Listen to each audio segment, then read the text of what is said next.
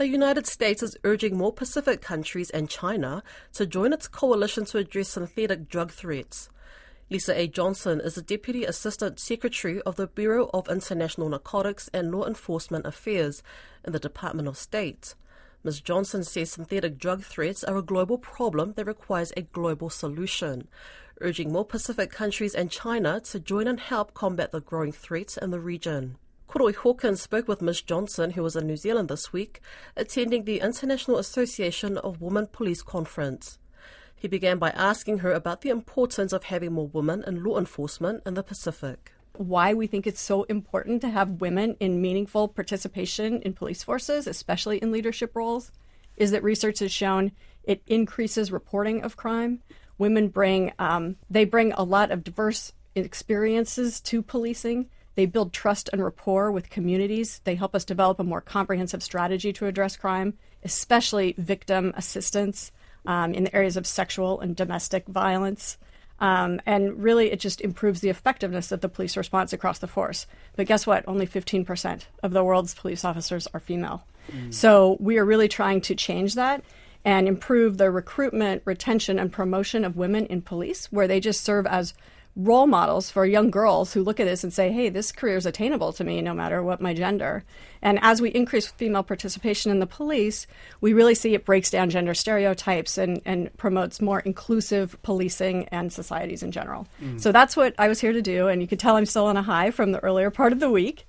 The second part of my trip was to come and talk to officials in the New Zealand government, because the United States is starting to increase our presence and engagement with partners in the Pacific Island countries, which is really exciting. And I'll be going to Fiji, to Suva on Sunday night. Turning now to an area you know a lot about, and something that we've been following in the Pacific with narcotics in the region, in terms of not just the Pacific sort of drug highway in terms of the movement of drugs, but we're also seeing a lot more bleed of the narcotics into actual local markets in the Pacific Islands, which is a concern. What is the US doing in this space? Are you seeing what we're reporting in media? Is it worse?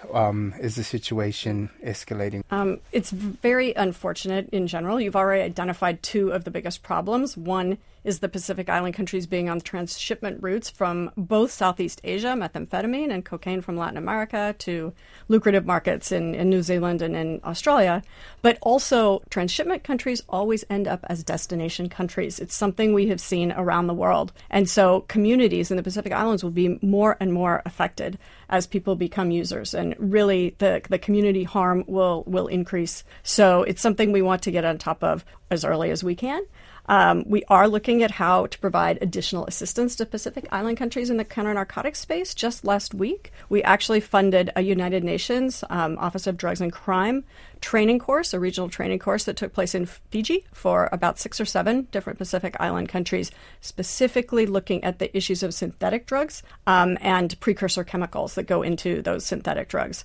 And that has been a threat that really, it's a global problem that's going to require a global solution. The United States has created a global coalition to address synthetic drug threats. There was a ministerial meeting last summer in the Americas time, but then also a meeting on the margins of the UN General Assembly just earlier this week. Fiji is a member of the global coalition, as is New Zealand and Australia, but we really would like additional countries to join that global coalition. It's a place where we're going to be sharing best practices in how to address synthetic drug threats and the harm that they cause to communities. What are the best practices in treatment and rehabilitation in those spaces as well? So that's another area where we can collaborate. As part of the U.S. re-engagement with the Pacific, we've seen a few security agreements signed, some shipwright agreements, for example, in Papua New Guinea. Is any of that resource and that infrastructure and that going to be employed in this space? Absolutely. We are looking to increase our partnerships with Pacific Island countries. That's part of why I'm here, because we want to do that in all different sectors. I mean, there are parts of the U.S. government who are engaged in other areas of development and climate and resilience issues. And my specific area is law enforcement and criminal justice systems.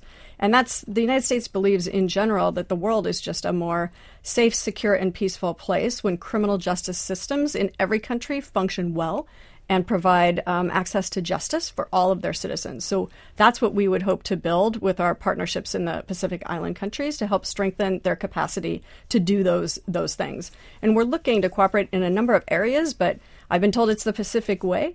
I mean, in consultation, in collaboration, in discussing with them what are their needs, what do they want, and what we have heard so far, the conversation is continuing, but help in maritime law enforcement because of threats, things like illegal, unreported, unregulated fishing, which goes to the issue of livelihoods for people who live in the Pacific Islands, the drug transshipment that we heard about, the drugs that can cause harm in communities.